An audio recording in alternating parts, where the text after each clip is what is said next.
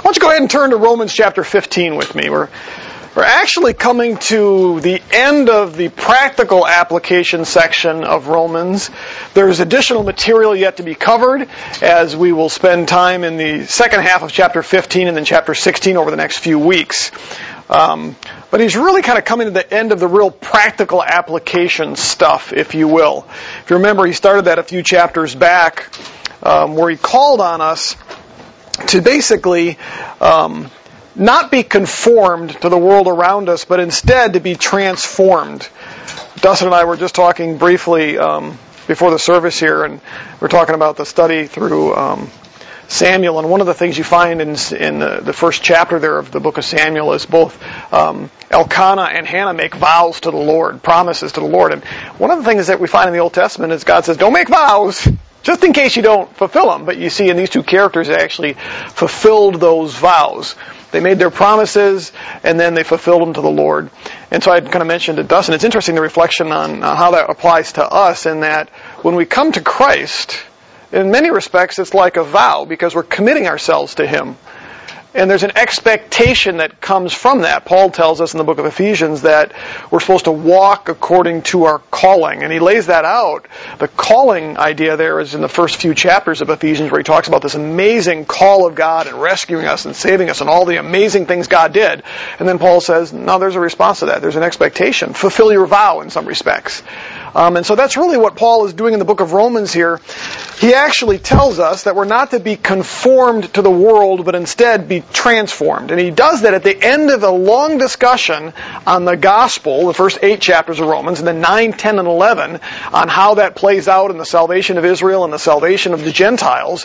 And then he says, now because of all of that, because of the amazing goodness of God and His divine redemptive plan for us, there's an expectation, and that is that we should not be conformed to the world, meaning be made like them, but instead be transformed into something new. Paul says in the book of 2 Corinthians that we are to be become new creations in Christ. And so there's an expectation that that'll take place. And as we get to this section of Romans here, as Paul has been helping us to understand, what does that mean to be transformed? What does that mean to not be conformed to the world, but to be transformed in our thinking? He covers a number of things. He says, first off, that we're not to be highly thought of in our own minds. We're supposed to look at the body of Christ and accept our role and our function within that body, recognizing that we all play our part. There's no one individual that is more important than another, which is a worldly concept, isn't it? Right now, where anybody watch the Olympics here, what's the goal in the Olympics? To be better than everybody else. No, that's not necessarily a bad thing in sports. You should strive for that, but that's the goal, right? To be better than everybody else. Well, sometimes that folds itself into real life, too, where we feel we have to be better than. You know, the whole cyberbullying thing that takes place right now with teenagers, where they're constantly cutting one another down, demonstrating their one-upsmanship. I'm better than them, or whatever it is. We see that in culture and society. And so there's times where that's not good, and it certainly doesn't have its place in the body of Christ. And so Paul starts off by saying one of the ways to be transformed is to think of your proper place in the body of Christ, that everyone's been given a gift and an ability and has a purpose to serve in the body of Christ. He goes on, he says that we're supposed to learn to love without hypocrisy. He goes on also to say that we're supposed to bless those who mistreat us. The world doesn't say that, right? Somebody mistreats you in the world, and what do? You mistreat them twice as bad back, right? You lash out. There's the vengeance, you know. It's frustrating for me to watch some of the news when it comes to the tweeting done by our president. You know, because, boy, you say something not so nice about the president, he'll come back with both barrels loaded, you know. And because that's the way we are. You have a media that's just literally out to get him. You know, the report that just was released from Mueller, where he indicted the 13 Russians on spying. He says right in his report that as far as he could tell so far, there were no Americans willfully knowing that they were involved with the Russians on trying to fix the election and all that. But then you get the other side of the fence. The Democrats have come out and aren't satisfied with that, and they're now doubling down and pushing even harder. Why? Because there's this antagonism towards one another, and Paul says, you know what? When that kind of stuff happens in the church, we're supposed to bless, not persecute. When somebody hurts us or lashes out at us, we're not supposed to respond like the world does. Take out the double-barrel shotgun and issue a tweet. Tear them apart, you know? He says that we're not supposed to owe anything to anybody except love. And he spent some time on that the last couple of weeks. Then he also goes on, he says that, how do you handle differences of opinion in matters of conscience? Because within the church, we're not going to always agree, right? And so he told us what it means to have a transformed mind when it comes to dealing with differences of opinion. In the world, when people have differences of opinions, what happens? Man, it's funny watching people argue and debate sometimes, because more often than not, they don't want to debate the issue, they want to do personal attacks. Isn't it interesting how that works out? Somebody says something that maybe disagrees with you, and so you pull out and you attack their character or their personhood or who they are, instead of dealing with the real issue, debating the nature of what's been said. And so what Paul did in the last couple of weeks for us here is he says that there's a way to properly handle that, and it has to do with things like understanding and accepting those differences, understanding that people simply want to serve Christ, and they're serving Christ in their convictions, and we're to accept those things. Well, today he piggybacks on that, and he kind of wraps up that discussion. We're looking at Romans chapter 15. He kind of picks up on the concept of the last couple of weeks on how we deal with each other when we have differences of opinions, differences in the way that we live out our Christian faith. Look at verses 1 and 2 of chapter 15. It says, "Now we who are strong ought to bear the weaknesses of those who are without strength, and not just please ourselves. Each one of us is to please his neighbor for his good, to his edification." Let's just go ahead and read the rest of the passage. "For even Christ did not please himself, but it is written, 'The reproaches of those who reproached you fell on me.' For whatever was written in the earlier times was written for our instruction, so that through perseverance and the encouragement of the Scriptures we might have hope. Now may the God who gives perseverance and encouragement grant to you to be of the same mind with one another according to Christ Jesus, so that with one accord you may with one voice glorify the God and Father of our Lord Jesus Christ. Therefore accept one another just as Christ also accepted us to the glory of God. For I say that Christ has become a servant to the circumcision on behalf of the truth of God to confirm the promises given to the fathers, and for the Gentiles, to glorify God for his mercy. As it is written, therefore I will give praise to you among the Gentiles, and I will sing to your name. Again he says, rejoice, O Gentiles, with his people. And again, praise the Lord, all you Gentiles, and let all the peoples praise him. Again, Isaiah says, there shall come the root of Jesse, and he who arises to rule over the Gentiles, in him shall the Gentiles hope. Now may the God of hope fill you all with joy and peace in believing, so that you will abound in hope by the power of the Holy Spirit." So what is Paul going to do here? He's going to kind of wrap up this discussion on how to get along in the body of Christ, and he kind of encapsulates all that in the concept of hope. It's kind of interesting how many times he mentions hope in this. But let's go ahead and break this down. Look at verses 1 and 2. He says, those who are strong, those who are strong ought to bear the weaknesses of those who are without strength. The strong here is just the Greek word for power. It means those who are able or competent. So you might translate this as those who are able or capable. It's the same word that's used in 3 other passages. In Acts 25, it refers to those who are in positions of leadership or authority. In 1 Corinthians 1:26, it refers to the influential within the church. 2 Corinthians 13, it refers to the same thing, those who are influential or prominent in the church. So who is he referring to here? When Paul refers to the strong here, what he's really referring to are those who are spiritually mature, not just in their theological understanding, but probably in their behavior and in their faith. And we've got to be a little careful here, because people don't like being identified as those who are weak or strong. But the reality of it is, within the body of Christ, there are those who are mature, who are strong in their faith, that seem to be stable. In fact, oftentimes as you look at them, we can see maturity and growth. And that's who Paul is referring to here. But also within the church, there are those that aren't always quite as mature as the rest. Maybe they're not quite as mature theologically, meaning they don't have quite the understanding of the Scriptures. Maybe it's because they seem to always be struggling in their faith. Maybe they worry quite a bit. But there are also times where even the mature in Christ struggle. You get hit. I can think of the Apostle Paul. Did he ever face those times where he just was tired and weak? The indication we get from Paul is that he relied upon the encouragement of others. His desire to go to Rome, he tells them, I want to be encouraged by you as well. We have to believe that no matter how strong Paul was, no matter how much of a leader he was, that when he's sitting in a pit that they referred to as prison in Rome, it was basically a hole in the ground where the sewage ran, there were probably times where Paul maybe struggled a little bit. Maybe he needed the encouragement of others. We see in another one of his letters where Paul says, everybody's abandoned me. Everybody's abandoned me. I'm by myself.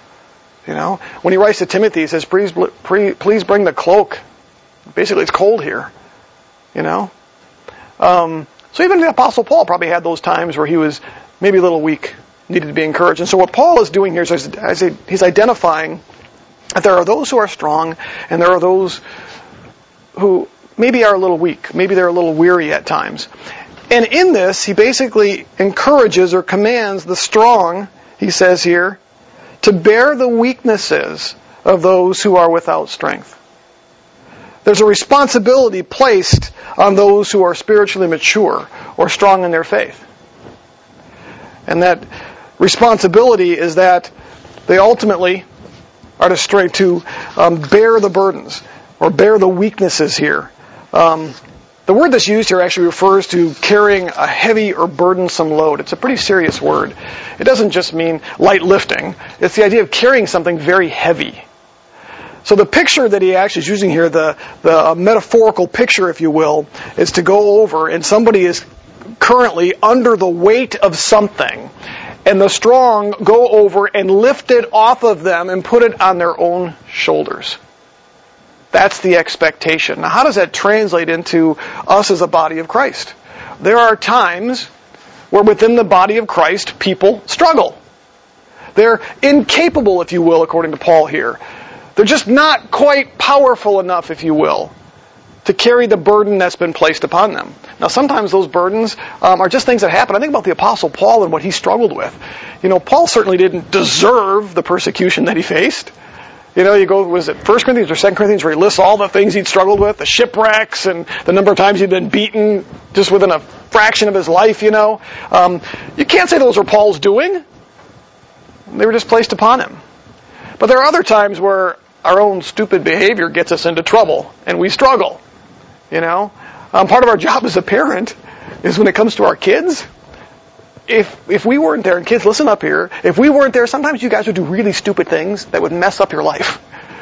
And your parents are there to keep you from messing up your life, because they don't want the heavy burden that'll bring. And so sometimes we struggle because just our own behavior. Sometimes we struggle because things just hit us with life.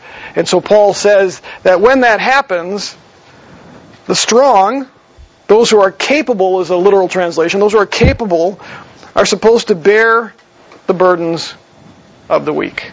It's our responsibility to walk over and to carry that.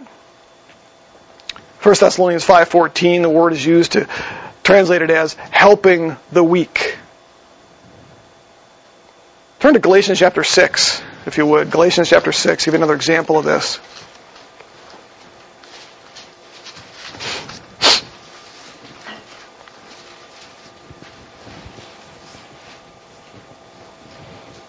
This is a great example.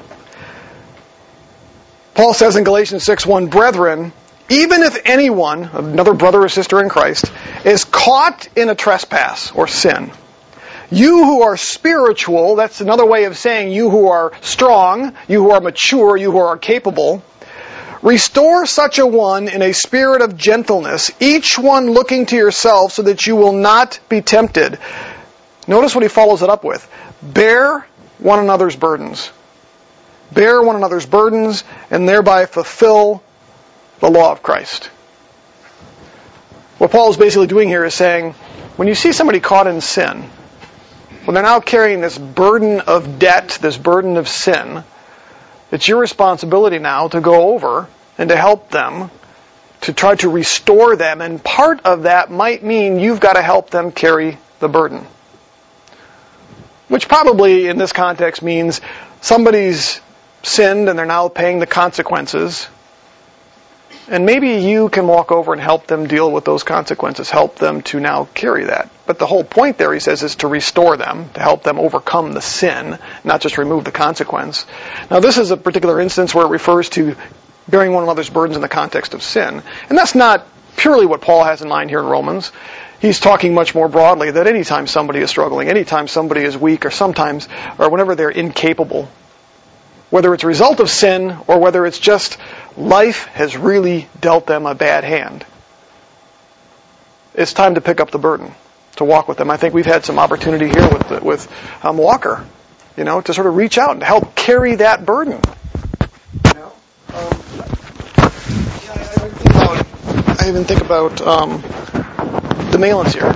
When you guys had first shared with us the desire to have a kid and some of the burden that kind of puts on, wanting to have another child and struggling with that and praying for that, coming alongside, and now being able to celebrate through this whole time as well, coming alongside them and now helping with some of what's coming next. We've talked about helping with some of the finances and other things. That's what we're called to do.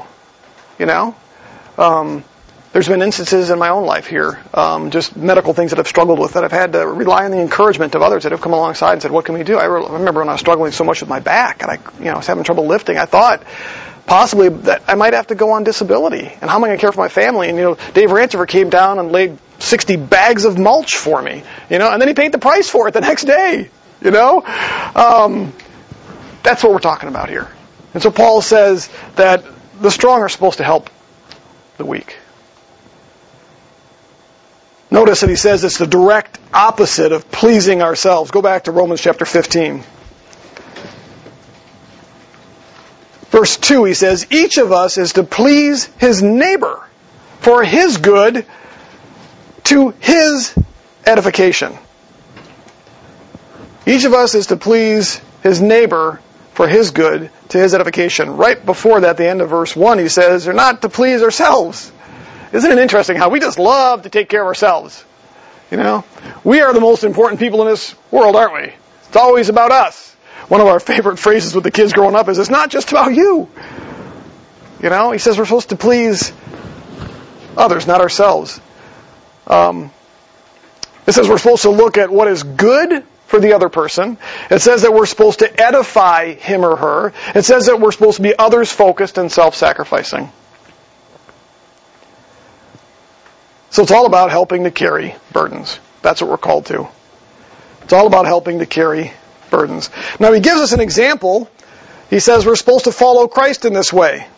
And what's interesting about it is when we do this, it ends up resulting in unity of the body. Now remember, the last 2 weeks Paul talked about how to have unity in the body by learning to live with each other in spite of the fact we might not always agree on how to live out our faith. And so unity was a big part of that. And Paul's now coming back around to that and saying, now, when you learn to care for one another's burdens, it'll naturally build unity within the body. And so let's go on and look at this. He says in verses 3 and following, for even Christ did not please himself, but as it is written, the reproaches of those who reproached you fell upon me. I want you to turn to 1 Peter chapter 2. 1 Peter chapter 2. Start at verse 21 here. He says, for you have been called to this purpose, which is, in some respects, the purpose of suffering and whatnot. But for you have been called for this purpose, since Christ also suffered for you, he bore our reproaches, leaving you an example for you to follow in his steps, meaning suffering for one another. Who committed no sin, nor was any deceit found in his mouth, and while being reviled, he did not revile in return. While suffering, he uttered no threats, but kept entrusting himself to him who judges righteously. And he himself bore our sins in his body on the cross, so that we might die to sin and live to righteousness. For by his wounds you were healed. For you were continually straying like sheep, but now you have returned to the shepherd and guardian of your souls. What's the point that Peter's trying to make there? Well, that Christ, according to Paul back in Romans chapter 15, didn't just please himself, but worked for our edification. Pleased us. Worked for us. And so he gives us the example of Christ. And that's what Peter's talking about here, that Christ did these things so that we might be free. Look at 2 Corinthians chapter 8, verse 9.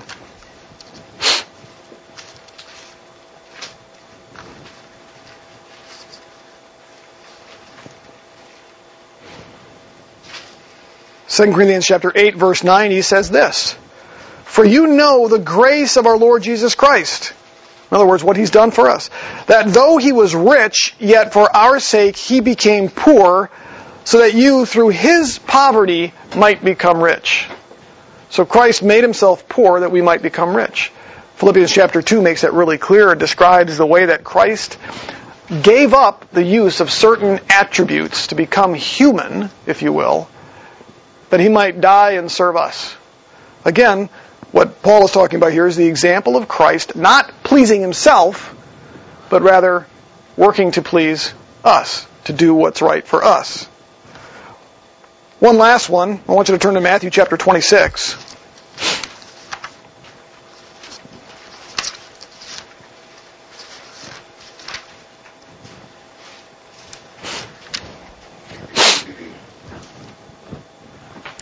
Matthew chapter 26, starting in verse 36. This is the Garden of Gethsemane. "Then Jesus came with them to a place called Gethsemane, and he said to his disciples, 'Sit here while I go over there and pray.' And he took with him Peter and the two sons of Zebedee and began to be grieved and distressed. Then he said to them, 'My soul is deeply grieved to the point of death. Remain here and keep watch with me.' And he went a little beyond them, and he fell on his face, and he prayed, saying, 'My Father, if it is possible, let this cup pass from me, yet not as I will, but as you will.' And he came to the disciples and found them sleeping. And he said to Peter, 'So you men couldn't keep watch with me for 1 hour? Keep watching and praying that you may not enter temptation. The spirit is willing, but the flesh is weak.' He went away again a second time, and he prayed, saying, 'My Father, if this cannot pass away unless I drink it, your will be done.' Again he came and found them sleeping, for their eyes were heavy.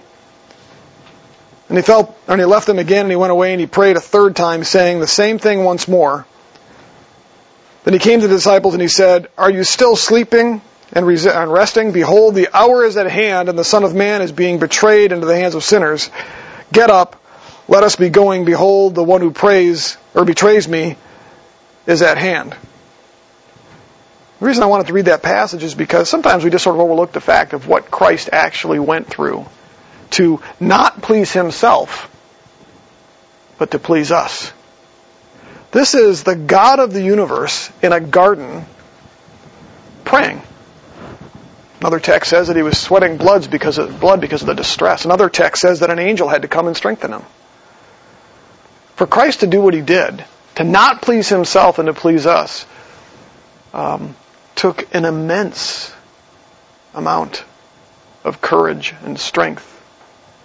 Remember, at this point, he had abandoned the use of certain attributes, which means he felt every pain, he felt every distress, the weariness, the tension. I suspect he even felt the fear of the thought of having to go and hang on a cross and be tortured the way that he would be tortured. That's the example that Paul expects us to follow when it comes to one another. It seems, however, oftentimes that, like the world, we're willing to give a little bit if it doesn't cost us too much. We'll begrudgingly go help somebody if they need it. Because, we got other things to do. That's the way the world thinks, isn't it? And that doesn't mean the world's never gracious or that people don't give or do things, but it's just, we struggle sometimes with what's in our heart. And so Paul says here that we're supposed to look for the edification of others, help carry their burdens. Notice he says in verse 4, "For whatever was written in earlier times was written for our instruction, so that through perseverance and encouragement of the Scriptures we might have hope." All of this is tied into hope. Think about that. When somebody is in a position where they're just struggling, the thing that seems to be lacking so often is what? Hope. And so just the fact that we go over and help them lift the burden brings hope. I think about Gary Webb and his wife Beth, hearing those words, that you've got cancer, and what that must do. I found myself the other night, I was in bed, just for some reason they came to mind, and I couldn't go to sleep. I kept thinking about Gary. As much as Beth is struggling, I kept thinking, what must Gary be going through? What must he be struggling with right now?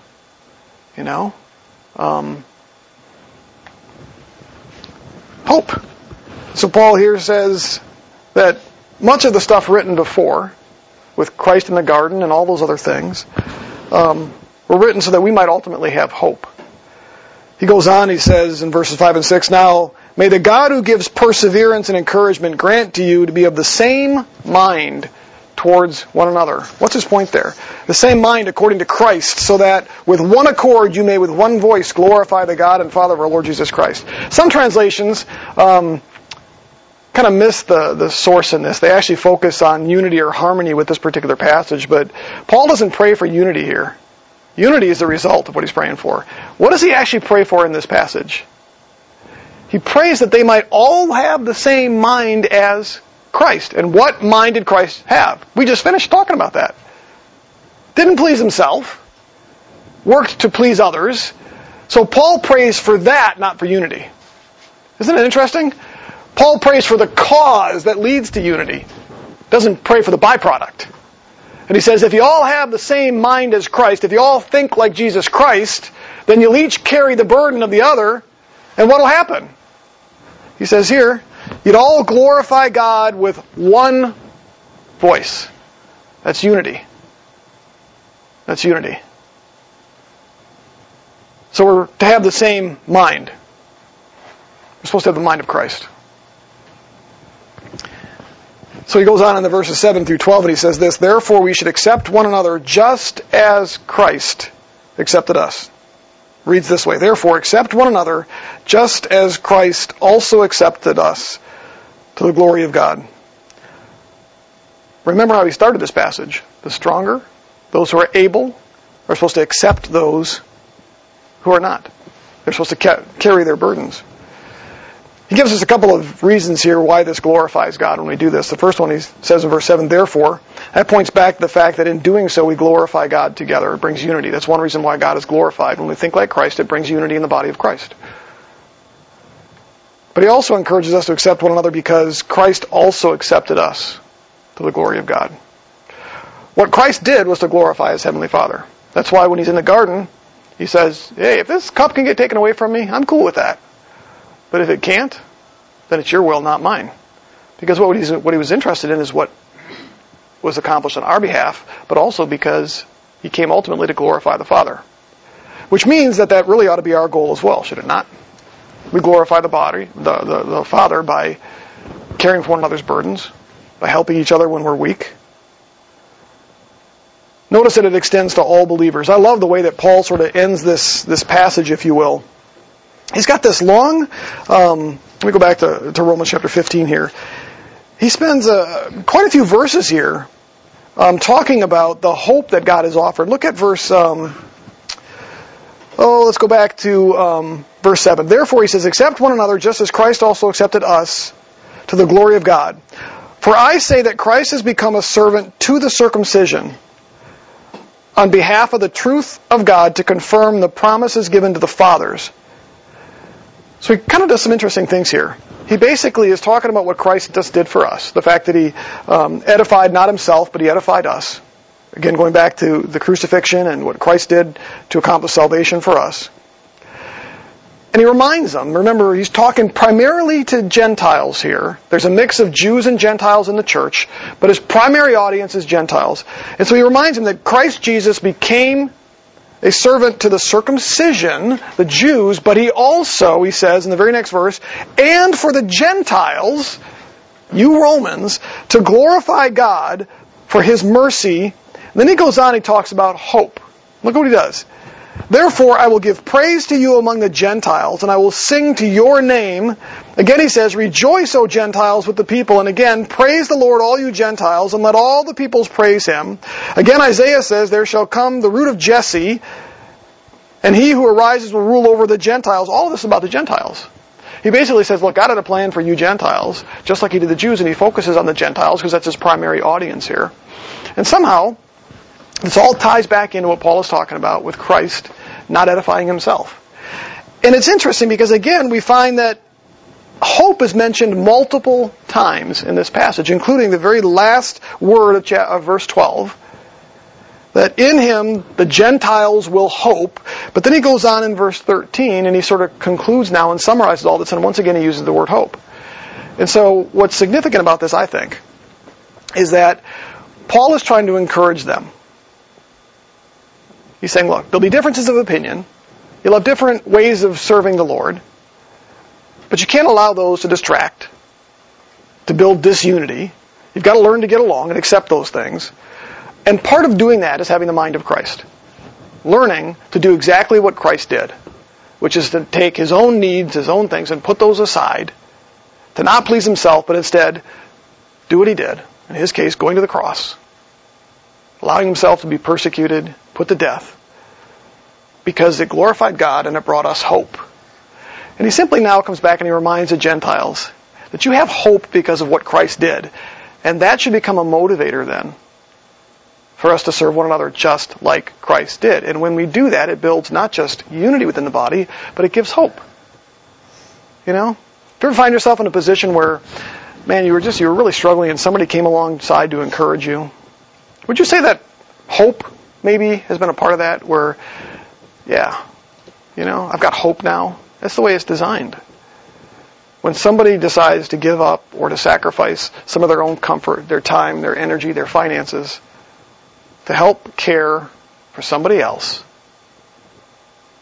when they have the mind of Christ and reflect the mind of Christ, he did when it came to saving the Gentiles and saving the Jews, it builds hope and unity within the body of Christ as well. It's that simple. So we're encouraged to do that. Let's look at how Paul concludes all this. Verse 13, he says this, "Now may the God of hope fill you with all joy and peace in believing, so that you will abound in hope by the power of the Holy Spirit." When you go home today, just go back and read the passage and count up the number of times hope appears in there. Paul concludes the passage here, as well as the entire application section of the book. Like I said, this pretty much finishes what I'm going to call the practical part of the book. There's other things he'll talk about here in the rest of chapter 15 and chapter 16. But this is sort of where he finishes his discussion of what it means to be transformed and not conformed to the world. But he says, "Now may the God of hope fill you with all joy and peace in believing, so that you will abound in hope by the Holy Spirit." The God of hope sort of harkens back, I think, to the first 11 chapters of this book. Because he talks about the gospel in the first 8 chapters, where he spells out the hope that we now have in God and have in Christ because of God's redemptive plan. So he says here, by referring to the God of hope, he's kind of reflecting us back to the hope of the gospel and what God has done for us. It's Paul's prayer that this God of hope will actually fill us believers with all joy and peace, and ultimately the result of believing in him. That's the purpose of the gospel, that's the plan of the gospel, and that's what Paul actually does. I love the fact that he uses some sort of over-the-top language. He says that you might abound in hope by the power of the Holy Spirit. The word implies something that exists in abundance, having more than what's needed, and possibly even having more than what's expected. So Paul's sort of saying, I really want you to have so much hope you can barely contain it, so much hope that it's overflowing. It's interesting that Paul ends in this note considering that often one of the things that robs us of joy and peace is the tension or disunity that we have with other believers, or the trials that we face when we face them alone with nobody to come alongside us. It kind of robs us of that hope, doesn't it? I'm going to read just a couple of other passages that I think would be good for us to end on. Turn to Psalm chapter 133, verse 1. Psalm chapter 133, verse 1.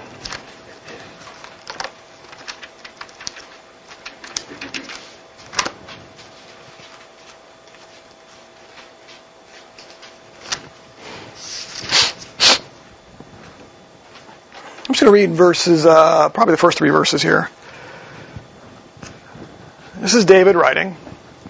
He says, "Behold, how good and how pleasant it is for brothers to dwell together in unity." He's talking about the body, if you will. In David's case, it would have been the Jewish body, Jewish believers. He says, man, how good and how pleasant it is when we all dwell together in unity. For it's like the precious oil upon the head, coming down upon the beard, even Aaron's beard, coming down upon the edge of his robes. He says, it's like dew of Hermon, coming down upon the mountains of Zion. For there the Lord commanded the blessing, life forever. David thought about unity. There were times in Israel's past where Israel was not unified. Great divisions. In fact, as I've been studying through Samuel, one of the things I was reminded of is, the way the book of Judges ends? Because it picks up where Judges ends. The last episode that we see in the book of Judges is where some of the tribes come together and they attack the tribe of Benjamin and almost practically wipe it out. And they realize they've almost wiped out a whole entire tribe of Benjamin. So then they go and they find another group of people and they kill all of them and take their daughters and provide them as wives for the men of Benjamin. It's this horrific, nasty thing that they do. That's the way the book ends, So Israel wasn't always at peace, but there were times where they were, and David kind of reflects upon that. And he says, man, it's pretty awesome when God's people dwell in unity. And he describes some ways that's in David's language, the oil on the head, that was important to them. And I'm not sure about the oil dripping down on Aaron's beard, because that would be a little bit irritating to me. But for David, it was a good thing. I always put talcum powder in mine because it made it stop itching, Turn to Philippians chapter 2 with me. Paul's encouragement to us.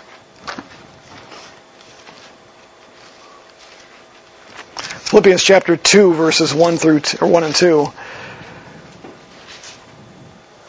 He says, therefore, if there is any encouragement in Christ, if there is any consolation of love, if there is any fellowship of the Spirit, if any affection and compassion. What's he talking about there?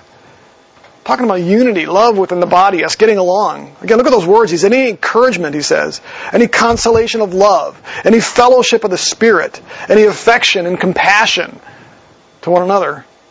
He says in verse 2, make my joy complete by being, and here it is again, of the same mind. Of the same mind. Maintaining the same love, united in spirit, intent on one purpose. The mind he's talking about there is the mind of Christ. He's not just saying same mind, meaning you all agree. You all have the same mind as Christ. So what do we do with all this? I just find it interesting that when Paul is referring to us living a transformed life, he ties it directly to the importance of one another in the body of Christ. Because almost everything Paul has discussed in these chapters now are all about interpersonal relationships. Did you see that? And about how we interact with one another. Which means that we cannot live a transformed life without being plugged into the body of Christ. We can't do it on our own. And what's really kind of remarkable about that, it's like a family. You ever notice how a husband and a wife, Dave, I don't want to point you out, but I'm going to, because you made a comment one time about how sometimes us husbands, we can be kind and gracious to everybody else, but our own family sometimes, like our wives, or our children. It's just amazing how that works. How we kind of do that, Those family relationships are some of the closest relationships we have, but aren't they almost the most difficult sometimes? Siblings fighting, husbands and wives not being gracious. I'll be real frank, I'm nicer to people at work sometimes than I am my own wife. I say it to my shame. That's because that's just the nature of that. It shouldn't be that way, but that's the way that it works, right? And so as Paul's talking about living out this transformed life, living in a way that doesn't conform to the world, but instead lives in a way that we are transformed, we become like Christ, the body becomes extremely important in that. But that body can be the most difficult thing because as Christians we disagree. We don't always have the same convictions. There are some that are mature and some that are a little bit weak, and sometimes it irritates us, because sometimes the mature look down. What's that? Did you just point at me for weak? Well, I was going to have a discussion on this next week about you, but But it's interesting because as you look at the body, We do. We have differences of opinions, When we say things to each other, when we speak our minds and it kind of wounds each other, then we want to lash out, and it's because those closest relationships hurt. The phrase, the wounds of a friend. They're pretty nasty, We don't expect anything of these strangers and people. Absolutely. Or vice versa. Yeah, that is so true. So there's very little disappointment or whatever. Yeah, so the body is supposed to be the place that, it's just like all loving and we just all get along, but yet it can cause some of the most tension. But yet Paul calls us back in and instructs us and tells us how to make it all work within the body of Christ by things like, again, blessing and not cursing, by loving without hypocrisy, by helping to carry one another's burdens, by learning to get along in those differences. Instead of, looking down upon each other because we don't share the same convictions or judging others because they do things we wouldn't normally do. All those things, and yet Paul calls us all back in. He says, look, you have to understand how important it is that you be plugged into this body and that you get along in this way, because that's how you live out the transformed life. That's why the body of Christ is so important. God didn't put us out here on an island, did He? We need one another. And as silly as that sounds, or as cliche as that sounds, we need each other, that is true. Because it's tied directly to us living a transformed life. Pretty cool, huh? That's a challenge for us. My wife pointed out last week that I continue, and I still do, referring to this body as New Hope. Because you get that in your head, and it gets stuck. And so last week a couple of times I said, I love New Hope. Well, that was you guys, okay? So it gets stuck in my head. But one of the things I love about Renew is that I see a lot of this taking place. We're a small group of folks here. We're not some big dynamic church, But boy, we sure love each other, don't we? I love watching how you guys respond to one another and the way that you care for one another. And even something like, I think about, when I think about Walker and his family, and the fact that even though we don't see them on a regular basis, because of obviously the struggles and what they're going through, you guys still look at them as part of the body, and you love them, and you care for them, and you pray for them, and all that, because that's what this body does. And so I'm so encouraged by you guys and what happens here, and ultimately pray that we might continue to reflect the mind of Christ as we live out transformed lives. So I'll go ahead and I'll finish on that. We'll spend some time singing. And again, this is kind of the end of the practical stuff, but there's more stuff that Paul's going to do for us in the next few weeks as we work. I think it's 4 weeks left total in the book here before we get into 1 Samuel, which gives me time to work through it, which is a little bit overwhelming. So, but I'm looking forward to that. It should be a good study for us. So